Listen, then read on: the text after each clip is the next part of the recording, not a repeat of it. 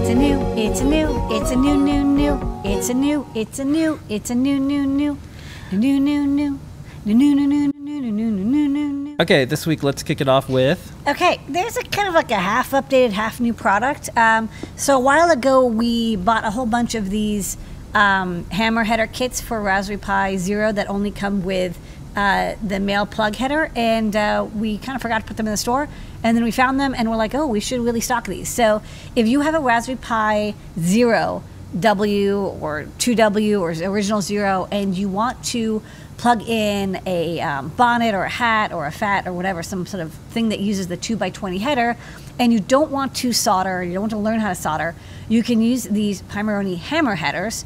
And what they do is they let you do this kind of cold weld where you literally use a hammer or a mallet, use any one that you have already, and you gently tap, tap, tap, and pop the pins of this header through, and it will make a solid connection that you then don't have to solder. So I'll show it on the overhead because it's kind of funky. We haven't shown these in a while. Okay. So you get your Raspberry Pi Zero, and it comes with like a plastic plate, and then these little screws that help line things up. And these hammer headers, you can see there's like these little nubs here, and they're kind of like springs. Like you can't press them in by hand, but again, if you put this thick piece of plastic on and hammer with a mallet, it will press all the way through, pop in, and then you'll basically have a solid connection without needing to solder. So it could be useful if you don't have a soldering iron, or you don't trust yourself with one, or you don't want to give someone else one. Yeah, it's a couple bucks, and all you need is a mallet or hammer. Okay, next up.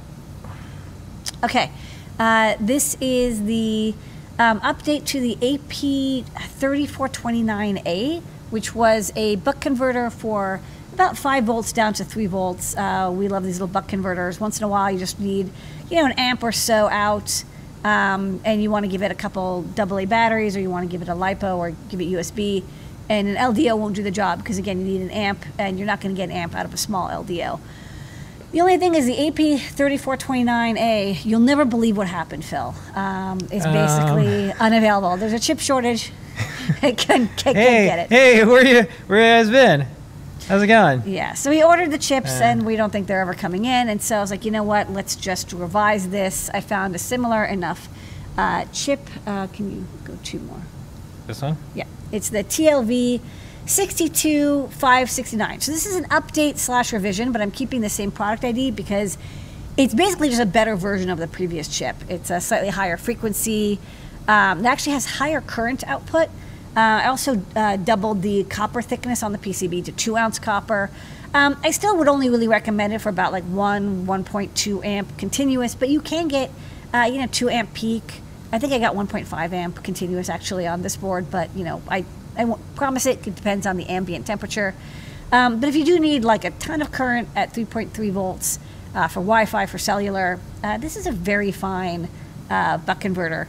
And this little breakout it's pin compatible with many TO220 size LDOs. I think the LD1117 3.3, this is pinout compatible.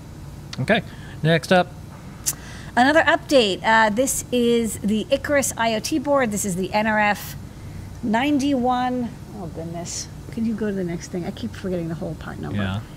It's the NRF 9160. This updates a couple things. One, there's now flash memory on the board. Second, it's updated, the flash memory you can see on the back. The module itself got updated to like engineering change order B1 instead of B0. And probably another couple other component tweaks. So this is V2 of the Icarus Feather. However, it is essentially the same thing, just a couple extra updates and upgrades. It's still a Feather compatible. It is still a cellular module that you can program. I think it uses Zephyr RTOS to program, again, not Arduino or CircuitPython or MicroPython compatible. All right, next up, and this is why we had the code. Banana. We noticed that we didn't have any banana plugs in the store. I thought it would be a good idea to stock some, and I thought these were kind of neat because they're not just banana plugs, they're like stackable plus retractable, which was kind of cool. So these are 4mm standard banana plugs. So I'll show them on the overhead because you kind of got to show the yeah, I'll show the 2 different colors here before we go. Stackability and retractability. Okay, so first up, they're stackable. So each one has a slot at the end, and so you're like, hey, I want more, and they slide in very nicely. They're very solid. They got little grippy, so you can remove them. What I thought was kind of neat is they have this little retracting plastic protector, so these can be like hanging out on your bench top, and like you don't have to worry about them touching because they're protected. But then when you're ready to insert them, they just sort of like, you know, just by pressing, they naturally do this like a little retraction thing, and you can plug them in easily and safely. They're very high quality cables. I really like them. So we have, you know, power and ground, very useful for, you know, you have your benchtop power supply, your multimeter, or other test equipment that uses 4mm standard size banana plugs.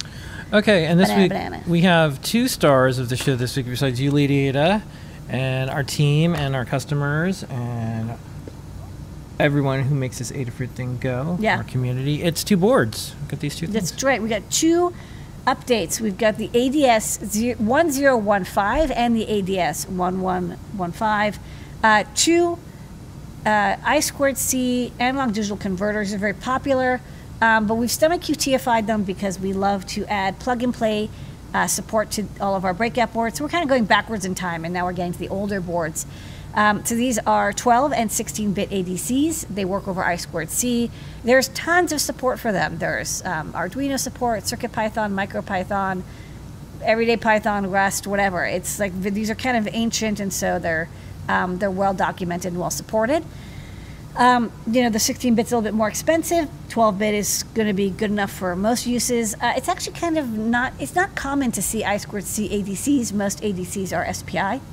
And so, you know, these are very handy for when you just have to add some high-quality analog inputs, or if you have a board, you know, a propeller chip, for example, or a Raspberry Pi that hasn't have an ADC, plug it in. And so now what we've updated is it comes in the STEMMA QT format, which means it's got these JST SH connectors.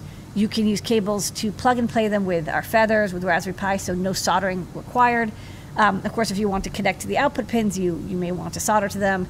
But at least for the entry-level wiring and testing, no soldering is required. And you can have up to 4 of these, I think, on one I2C bus just by noodling with the address pin. I think tying it to ground or tying it to SCL will let you choose multiple addresses as well. So, you know, very easy, very reliable way of adding multiple 12 or 16-bit analog inputs. And that is new products this week.